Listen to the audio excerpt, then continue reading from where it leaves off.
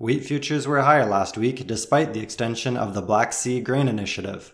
Wheat was supported by strong U.S. corn sales and risk-off trading as traders began to feel the market was oversold. The fund's net short was reported to have grown to a 5-year high of 100,000 contracts. My name is Michael Wilton with the Sask Wheat Outlook for March 12th. You can find the detailed written report online at the Sask Wheat website. May Chicago soft red winter wheat futures were up 31 cents on the week, closing at $7.11 a bushel. Kansas hard red winter wheat futures were up 38 cents at $8.36 a bushel, while Minneapolis hard red spring wheat futures were up 36 cents at $8.61 a bushel. U.S. wheat futures are currently trading 6 to 10 cents lower at the time of recording this Monday morning. In the significant purchases and trades last week, it was a big week, with Saudi Arabia, Algeria, Tunisia, Jordan, and Egypt all buying a total of around 2 million tons of wheat. Most of the trades last week were filled with Black Sea supplies. The Egyptian price was the lowest we have seen in recent weeks. Japan bought 73,000 tons of food-grade wheat from the US, Canada, and Australia in their weekly tender. And U.S. weekly wheat sales were strong at 336.7 thousand tons. Total U.S. exports are 650 million bushels, which is only down 5% from last year. In some of the most important news that happened last week, the International Grains Council put global wheat production at a record high of 801 million tons for the 2022-23 season. The increase was driven by more production in Kazakhstan, Australia, India, and the European Union. Global ending stocks were put 5 million tons higher than last month at 286 million tons. The International Grains Council released their first estimates for the upcoming 23-24 growing season. They put global wheat production at 787 million tons, which is 2% less than the previous year. Most of the decrease in global wheat production was in exporting countries, led by a 20% decrease in Ukraine, 13% less production in Russia, and 29% less production in Australia. We think that most of the International Grains Council's production estimates are reasonable, but they are likely at the high end of what is possible. Their number for the Black Sea are higher than some of the estimates we've heard from local analysts, and their estimates for Australia and India, while possible, do not give much room for the potential impact of the forecasted El Niño. In Canada, while future prices crashed over the week, average basis levels have cushioned the fall in cash prices in the Canadian prairies. Future prices have fallen roughly 60 cents since the beginning of February, while cash prices have fallen just 40 cents on average. The strength in basis levels were largely because of the depreciating Canadian dollar, relatively cheap export prices off the West Coast, and strong demand for Canadian wheat. Canadian wheat exports remain strong, as there was another 520,000 tons of wheat exported during week 32. This brings the season total to 12.3 million tons, up 69% from last year compared to the AAFC's 57% increase.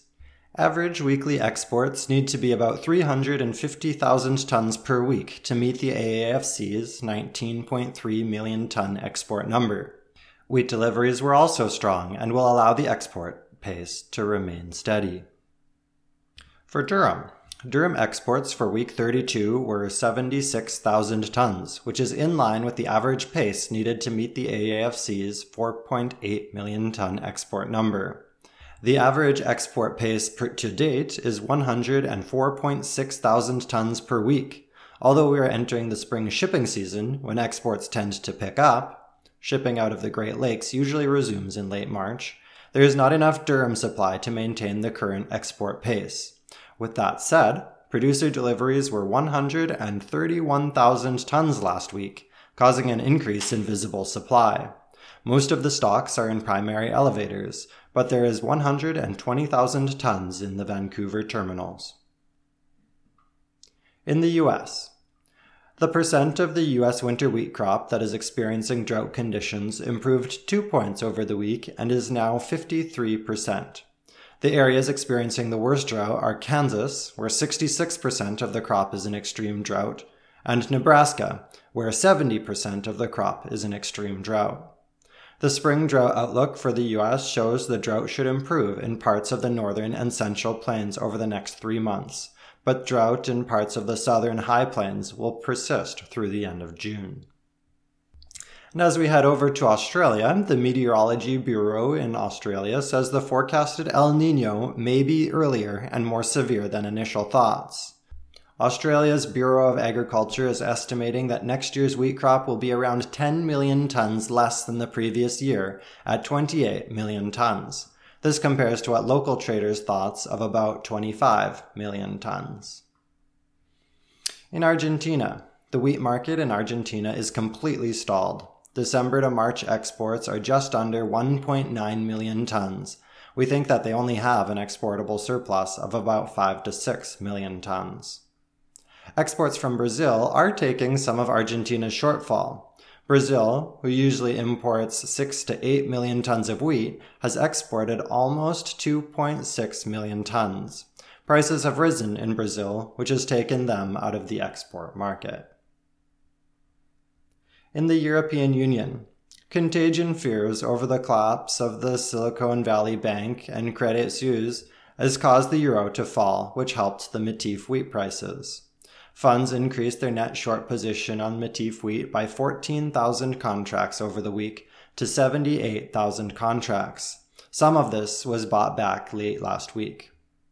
Low soil moisture does not seem to be affecting the French wheat crop, which is 95% good to excellent.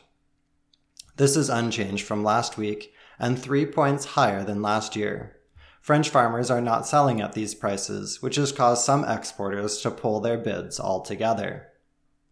Strategy Grains is estimating that durum production in the EU will increase by 10% from last year's drought-impacted crop to 7.8 million tons. Most of the increase in production is expected to be in Italy, but production in Spain and Greece is also expected to be higher. Durum production in the EU is subject to the same weather concerns mentioned previously. In the Black Sea, there are reports that farmers in Ukraine only have about 35% of the crop protection products they need. A lack of money is making sourcing all the crop inputs needed difficult. Initial estimates are that total grain production could fall to 34 million tons compared to 54 million tons last year, and the record 86 million ton crop in 2021. The International Grains Council has their estimate for Ukraine's upcoming wheat crop at 20.2 million tons, which is 20% less than last year. Russia's state agency Rosstat estimates that their 2022-23 crop was 104 million tons compared to the USDA's 92 million ton estimate and the IGC's 95 million ton number. Russia's actual production is probably closer to 100 million tons. The International Grains Council put Russia's 2023-24 crop down 13% from the previous year at 83 million tons. In the coming week, Russian wheat continues to dominate the wheat trade. Russian farmers had a big crop and they're strong sellers at these prices. With a new wheat crop coming shortly in Europe, we presently don't see any independent strength in wheat. The wheat market will follow corn, which, in the short term, will be a function of the pace of U.S. export sales. We are sold out on current crop wheat and will wait on weather developments before selling additional new crop. Until next time, this is Michael Wilton with the Saskatchewan Wheat Market Outlook. You can find the complete Mercantile report online at saskwheat.ca.